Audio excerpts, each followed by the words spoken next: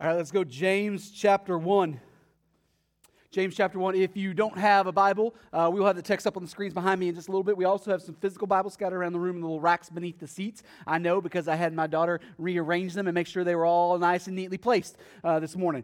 No, if you don't own a Bible of your very own, we would invite you to take that physical one home. The reason for that is incredibly simple. We believe that God uses His Word for all kinds of important things, but chief among those really awesome important things is that He uses it to reveal Himself to His people. We want you to know God. We want everything in and about and around your life to be shaped by knowing Him, filtered through the lens, understood through the lens of knowing Him. And if the Scriptures are what He uses to do that in you, well then it just makes a lot of sense to be putting your nose in the Scriptures and watch Him work. We're actually going to spend some time in a little bit talking about what I think is the second key reason why God has given us His Word, but we'll get to that in a moment. James chapter 1. We have made it now to week number 8 of our effort to walk through the book of James together. I know some of you are wondering, are we finally going to finish James chapter 1 this week? We've been in it since January. Is this the light at the end of the James 1 tunnel? No, it's not. We got one more week in us after today.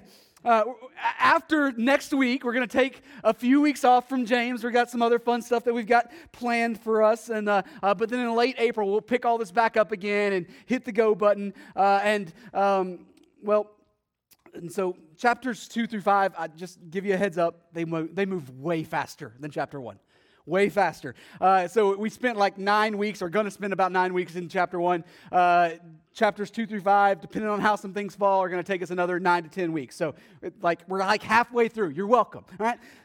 All right. Now, in case you're new, in case you're brand new around here, James is a letter written by James, the half-brother of Jesus. It's brilliant how that works out, right? And it's written to God's people who had been scattered out from the city of Jerusalem. You got this early church in the book of Acts, and they're all kind of gathered together in one place, but then God scatters them out of that one place to go do what He actually said to do, which is make disciples of all nations, right? To be His witnesses in not just Jerusalem, but also Judea and Samaria and the ends of the earth, all right? And so James is written to God's people who had been scattered out from Jerusalem after persecution began to kind of ramp up against the early church. That's kind of how God scattered them out. And a lot of that initial wave had died down by this point. Things had kind of begun to return to normal again. People are still spread out. They've begun to settle into these new places and even start new churches in these new places. Good churches, all right? But new waves of trial would come and go and come and go. It's just kind of the world that they lived in. It's just the reality that they faced. Now, it's hard to address other things when trials and suffering and even literal persecution are the world that you find yourself living in. Like you don't, when you write a letter to somebody and that's what they're dealing with, you don't just not address that. You have to address that. And so that's what James does. He opens up the letter by addressing the elephant in the room first. He reframes their understanding of what the trials in their life ought to be counted as. And he tells them to count it as the fullness of joy. That's a fun little way of thinking about trials. Nobody in our world likes to go, yes, that's exactly where I was wanting to go with my trials, the fullness of joy. But James makes the argument that they ought to account of their trials in that way because God is sovereign over those trials, because of better eternal things that God is producing through those trials, and even because God is clearly seen as the good and created giver of every good thing in the middle of those trials. But while trials are the elephant in the room that James has to address, trials are not the reason James wrote the letter in the first place. He's got to address it, but he addresses it so that he can move past that. So we've been dating this letter to the early to mid-40s AD. So why in the world does that matter? Why is that important at all? Well, because on a historical timeline, that places it before what we would think of as a really, really important moment on the timeline, a thing that we call the Jerusalem Council. The Jerusalem Council happens in Acts chapter 15, right? Acts chapter 15. God had actively been saving the Gentiles, the non-Jews, for a few years by this point. He'd been pulling them into the church and working them in. They've been hearing the gospel, responding to the gospel, being baptized, all those kinds of things. And so while the early church began with a singular cultural influence, the Jews, Well, it's very, very, very, very quickly becoming something more than just one culture. It's becoming a very multicultural thing. And whenever, this is just how the world works, whenever you've got multiple cultures all occupying the same space, especially when those multiple cultures are now supposed to be one part of, just this larger faith family that's all supposed to get along and be happy with each other's presence. Well, that means that you got to spend a lot of time working out very, very practical details of how life works. And that's exactly the position that the early church found itself in. The debate of the pre-Acts 15 church was, do the Gentiles have to observe the Jewish identity and ceremonial laws in order to follow Jesus? Yes or no? In other words, did they have to become religiously Jewish before they could follow a very, very Jewish Messiah who did all those things, remember? Jesus did them all. He was perfectly obedient to the Jewish law. So does following Jesus mean that we got to do the Jewish stuff too? Did they have to hold to the Levitical diet? Did they have to, were they required to wash in ritualistic ways at certain times during the day? Did they have to observe the Passover and the feast days? Did they have to be circumcised in order to be marked with the sign of the Abrahamic covenant? Those are the questions, the very real world questions that had to be asked out loud and answered out loud. If you've never read the book of Acts for yourself, in chapter 15, the leaders of the early church gathered back together in Jerusalem. That's why we call it the Jerusalem Council. They gather back together in Jerusalem after they've been scattered out and they begin to hammer out the answer to this question. They ultimately decide that the answer is no. The answer is no. God was now saving a people for himself out of every culture, not just one distinct culture. And that while God was pleased and excited to work through the Jewish people for so long, the ceremonial law had met its completion and its fulfillment in the finished work of Jesus on the cross. That was their answer. Okay, so why does all of this matter for James? Because if timeline-wise we haven't made it to Acts 15 yet, well, then that means that there's this giant cultural debate swirling around. It's still going on. Just like in our own day, I don't know if you've noticed this, but everybody has an opinion about the big cultural issue. I mean, they didn't have Twitter back then to blast that opinion to their 30 followers, but everybody had an opinion. And so James writes this letter into that larger church culture that, man, it's got lots and lots of ideas, competing ideas about what it means to practically and faithfully follow Jesus. He cares deeply about people actually knowing and following Jesus rather than merely claiming to know and follow Jesus. So James is going to talk a lot in this letter about faith, all right? Talk about faith, but not faith as some kind of vague, assertion of beliefs, a mental assent to something. No, James is going to hold up what I would describe as an authentic faith that consistently produces specific and demonstrable things in a person's life. For James, faith doesn't stay static. It produces things. It has a real-world effect on you. It actually has a real-world effect on others around you. And so James is going to hold up and celebrate this kind of faith through a bunch of long-form proverbs. All right. Last week we called them pearls on a string. All right. One little thing, and then the next little thing, and then the next little thing. And last week's pearl we saw was that James began discussing the relationship between words and actions. That they're intrinsically linked. You can't separate those things. But it's time to grab the next pearl and admire it for a little bit. So you ready? James 1, starting in verse 22. James says this, "But be doers of the word, and not hearers only, deceiving" who? Yourselves. Let's call time out there. You ever lied to yourself? Take that as a yes. Like you wanted to believe that something was true, even though the facts surrounding you told a very, very different story. Maybe it was trusting someone that should have never, ever been trusted. You wanted so badly to believe them. And even though past experience proved otherwise, and even though people who loved you well tried to warn you, you blew right through that and you refused to listen. Am I the only one that's ever been guilty of that? Or maybe you lied to yourself in a different kind of way.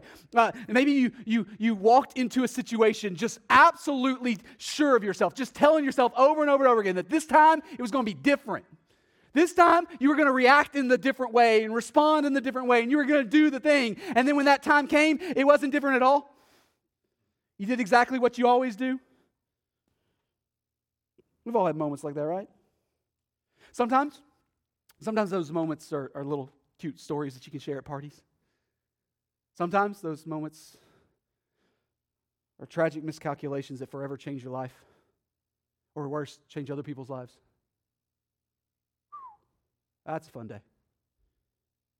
James says that one of the ways that we deceive ourselves, that we lie to ourselves, is by hearing the word without doing the word.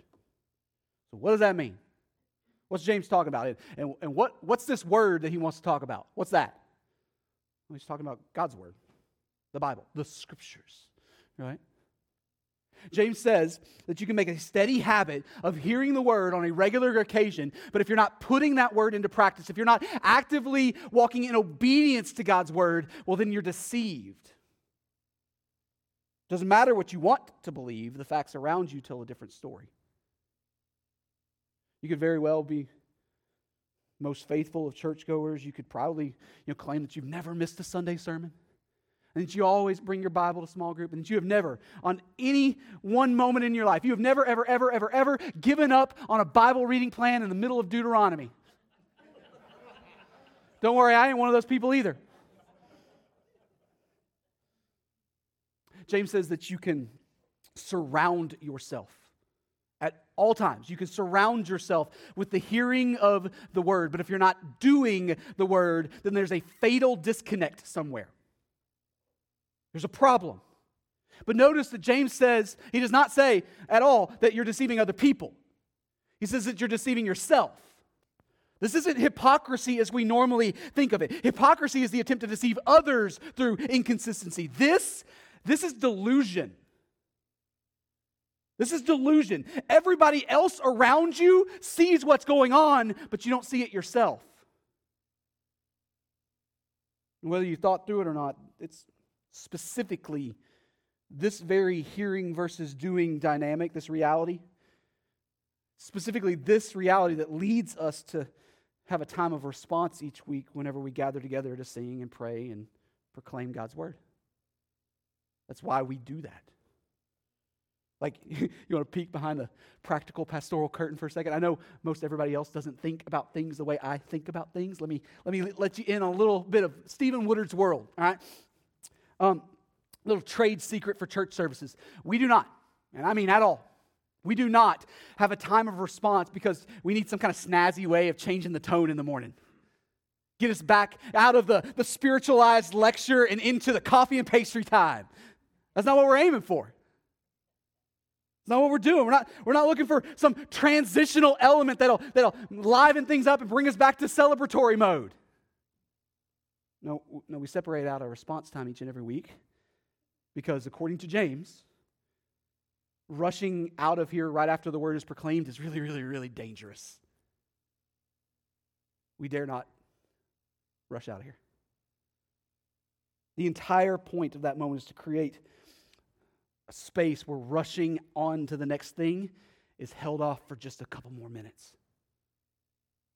And we can't do everything for you, but we can give you 3 verses and a bridge, give you a little buffer for your good. That's what we're aiming for. But like, why is hearing without doing such a problem, though? I like to read a lot of books. Physical books, Kindle books, audio books. Man, I'm surrounded with books. I read a ton. I listen to a lot of podcasts. I try to keep up on the news. I think I could probably compare myself to anybody in this room when it comes to the consumption, the intake of information. I love to learn. Why is that a problem? Why is the Bible different?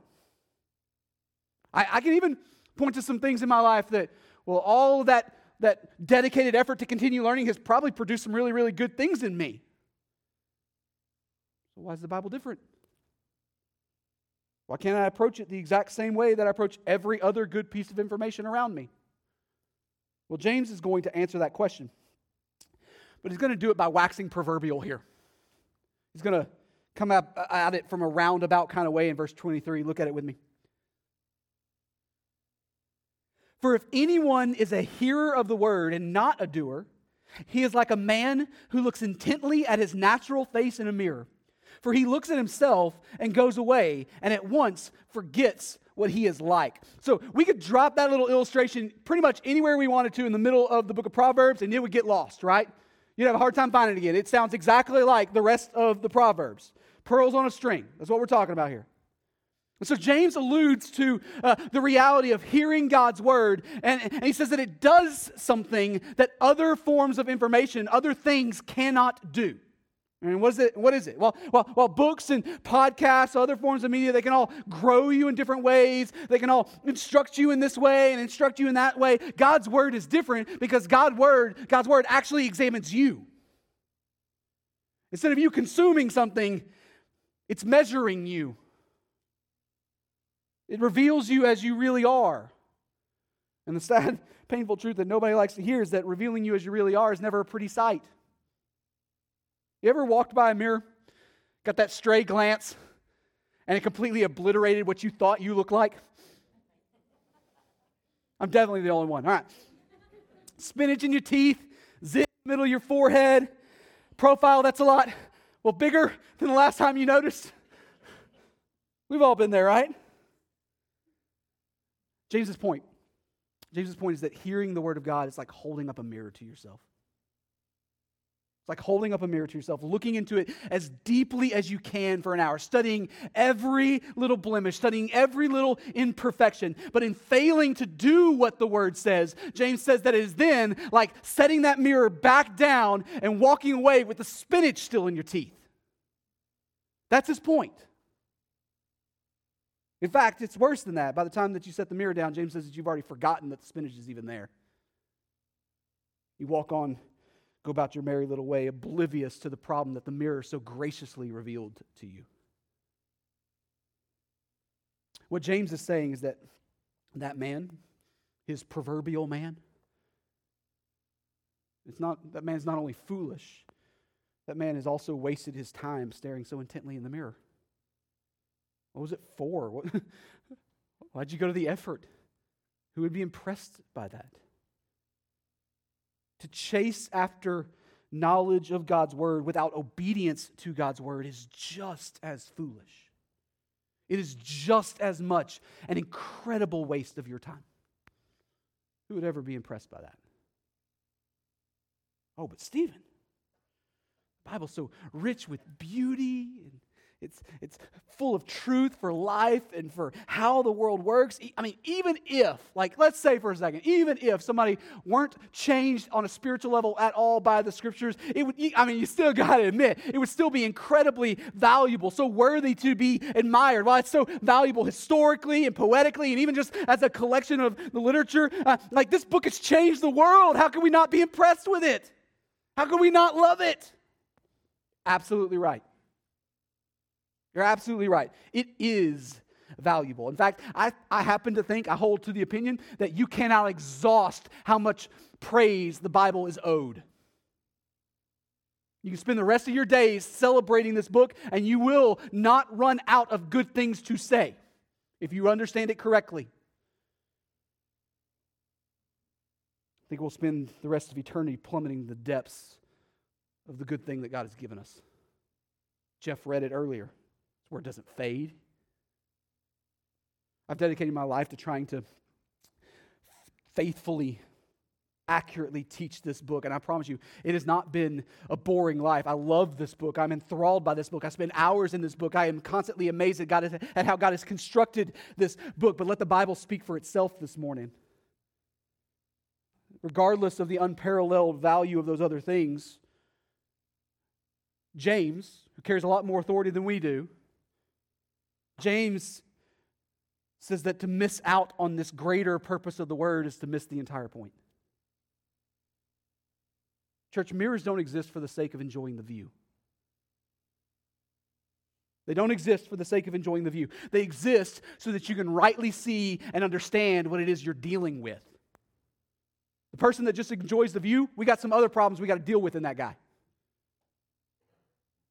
And it's that second key purpose of the Bible that I alluded to earlier at the start of our time. While revealing himself through the Word is the chief purpose that God has baked into the Scriptures, revealing our sin and just how desperately we need him to be our Savior is second on that list. You want to make a list of the reasons why God gave us the Bible? That's number 2. So we would see how much we need him and then come to him.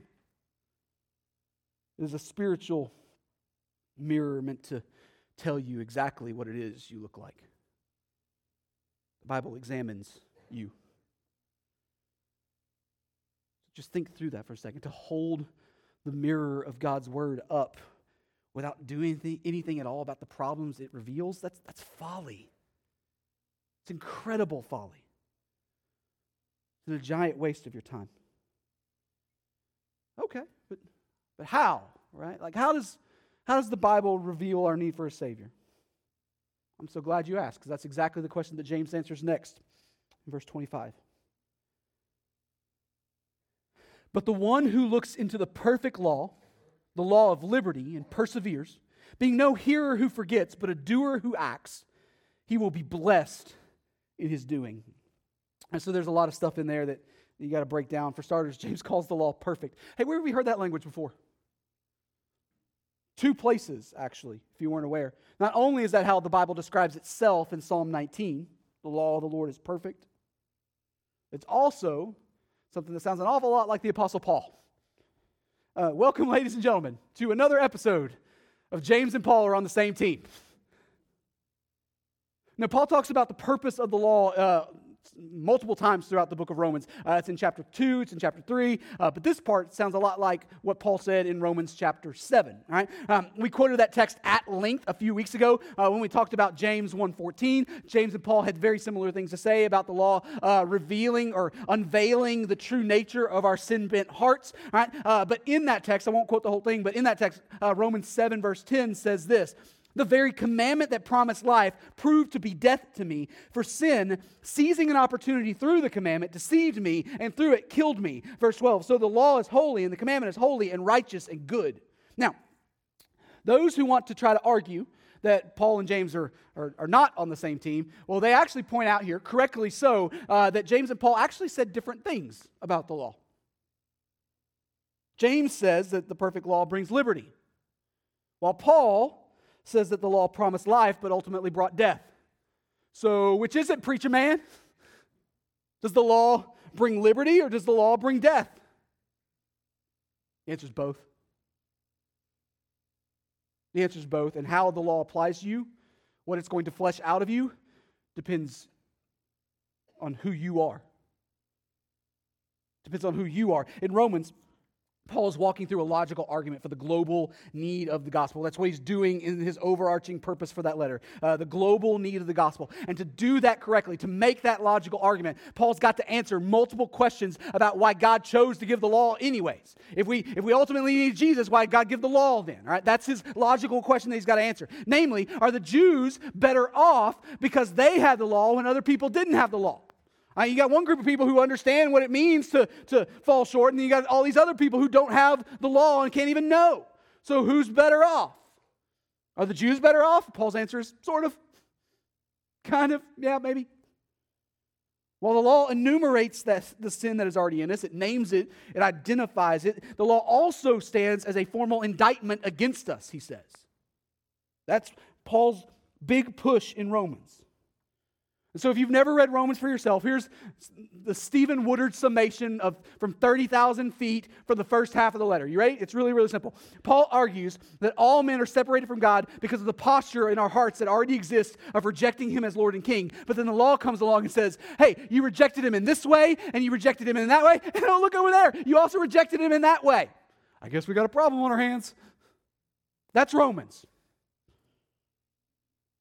So if that's true, if Paul's right, how could James ever come around and argue that the law brings us liberty then? I mean, it seems like it'd be more accurate to say that the law binds us. They seem to be aiming at different things. It's because they are aiming at different things. James and Paul are describing vastly different postures before the Lord.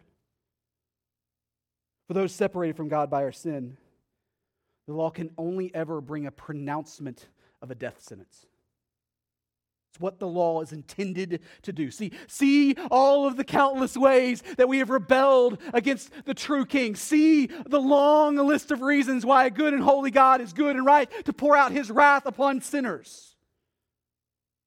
That's Paul's message in Romans. But for those who have been reconciled to God by the perfect righteousness and sacrificial death of his Son Jesus, the law becomes something else to us. It becomes a mirror that examines us and exposes in us the places where our hearts and practice are inconsistent with what our God has already graciously declared us to be. It reveals the spinach still stuck in our teeth, places where our hearts still cling to our own petty little kingdoms. It reveals the places where, despite the finished work of Jesus to save us and declare us as his own, the law reveals all of the places where we continue to wrap the chains of sin back around us like a security blanket because we want those more. And by seeing those chains as they truly are, by getting an accurate reflection of what they are and what they do to us, church, we can be set free. We can be set free. That is how the law ultimately brings liberty. Being no hearer who forgets, but a doer who acts. James says that as a follower of Jesus, we are now privileged to hold up the perfect mirror of God's word to us, to stare at it intently and to allow it to examine us and to reveal our true form. But to turn around and set the mirror down again as if it didn't reveal something you needed to work on, that's folly. What are we doing? Unburdened by what it exposed in us? You kidding me? No, it's the height of folly. Authentic faith protects us from folly because it leads us to the Word and because it causes us to trust the examination that the Word provides us, but also because it refuses to walk away unchanged by what it's seen. So do sinful places still lurking beneath the surface of our hearts prove that we're not saved then? I mean, we got all this junk. Are they some indicator that Jesus' work maybe wasn't so complete after all? Not even for a second. Not even for a moment. Your present sin does not negate what Jesus has done to pay the penalty for your sin and to reconcile you to himself. Period. It is his righteousness accounted to you that makes you blameless before the Father. Nothing that you've ever cleaned up for yourself. Period. Oh, but like if Jesus knew what was actually in me, like I don't know if he'd be my advocate. Like if he knew what was deep down inside of me, I don't think he would stand and say, I want that sinful heart for my own. Two things you need to learn this morning. One, if you are a Christian, Jesus didn't need the mirror. He knew you. He saved you already knowing about all the spinach stuck in the teeth. He knew every bit of it. Second thing you need to learn, he already knows about a lot of spinach you're not even aware of yet. He's not done digging.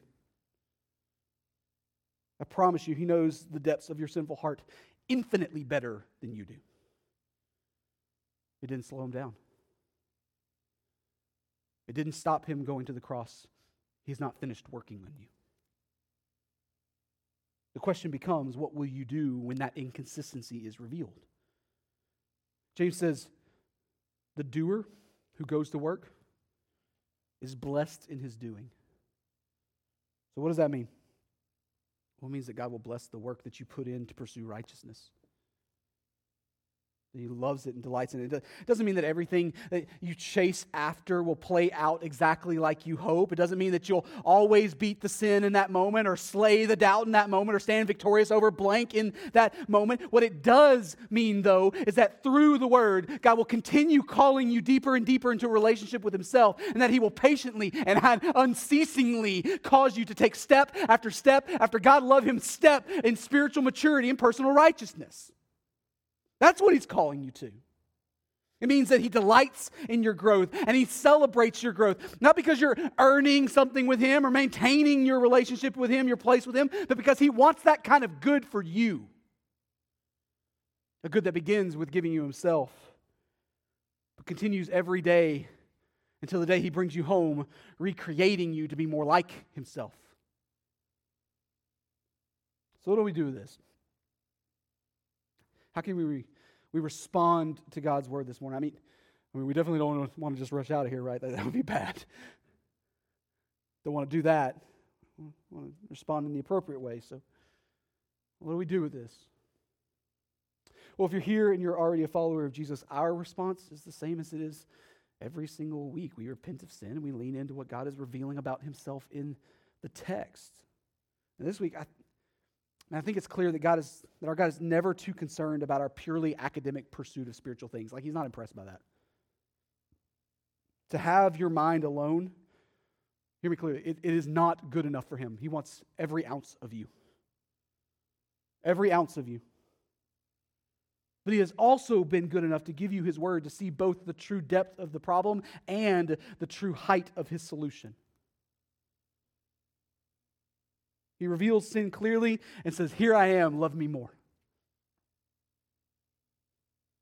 So maybe holding up the mirror and then doing something about it would be good and healthy and right this week. Go digging into the word and don't run away from the passages you probably prefer to avoid. They're intended for your good. He wants better for you than that. I also know a guy who's about to give you 3 verses and a bridge so that you can have a moment to think about this before we rush on to something else. I'll be down front if you want to talk. Let's talk. Help you figure out what that response of faith looks like. But like, what if you're here this morning and you're not a follower of Jesus yet? What about you? Can you respond to God's word? The answer is absolutely yes, you can. Here's just the truth. The mirror doesn't paint a flattering picture of you right now. It reveals all of the problems. And without that reconciled relationship with Jesus on the basis of his own righteousness, that mirror of the law stands as an indictment against you. It's not just a posture problem. It's a posture problem that has fleshed itself out in a billion action problems. And the Bible sees every one of them. The Bible teaches that all men are without excuse, that because of our sin, we are all separated relationally from God, and that we are owed the just and right punishment for that sin. The Bible calls that place hell. But the Bible also teaches that God is rich in mercy, and that he loves us with a great love, that even when we were dead in our trespasses and sin, God makes us alive in Christ by his grace. And the good news of the gospel is that despite what the mirror reveals, Jesus soaks up every ounce of the problem. God sent his Son. He put on flesh and he dwelt among us. He lived the sinless life that I can't live and you can't live. No one here is capable of living. He died on the cross as an innocent substitute to make full and final payment for your sin and to reconcile you to himself. And he was raised again from the dead as a vindication of his perfect and sufficient righteousness. So what do we do with that? Why does that change anything? Because the one who stands victorious over Satan, sin, and death now calls on you as Lord and King to respond to him, to come to him in faith and in submission. And you can do that this morning. You can respond to Jesus. I'd love to be helpful to you. Again, I'll be down there if you want to talk. Let's talk. Or maybe you need to respond in some other kind of way this morning. For some of you, man, you need to finally do something with the call to be a formal member of our church family. Maybe you got questions about what that looks like. Okay, well, questions are okay. We're not scared of questions. Let's do questions. Let's talk about it. But do something with what the mirror reveals. To walk away and forget is not just disobedience, it's folly. For others, it's time to be obedient to Jesus' command to be baptized. Like you've been following him for a while now, but like for whatever reason, you just haven't done what he said to do. Sounds like a problem. Let's do that. You got questions? Okay, let's answer questions. But do something with what the mirror reveals. For others, maybe God's calling you to make disciples somewhere far away from Nashua, and it's time to make that call on your life public. And let's go. Let me help you figure out what obedience looks like on that. And it'd be the best part of my day. Our God is good, And he continues to call you into knowing him more deeply, and he will patiently, and God love him, unceasingly cause you to take step after step after step in spiritual maturity and personal righteousness. So let's go. We see the reflection. Let's go.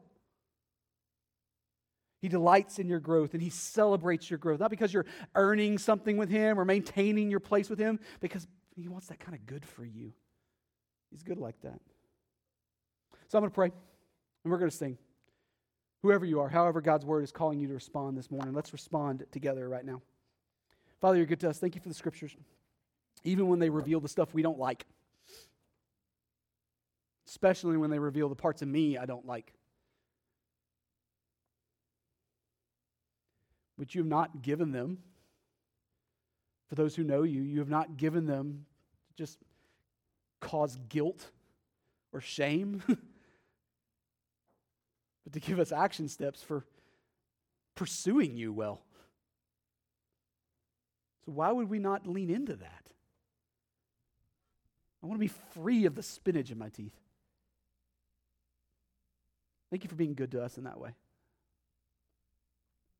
Father, for those in here who don't know you yet, would you make yourself known? Use the mirror of your perfect word to convict of sin, but also to call people into your kingdom this morning.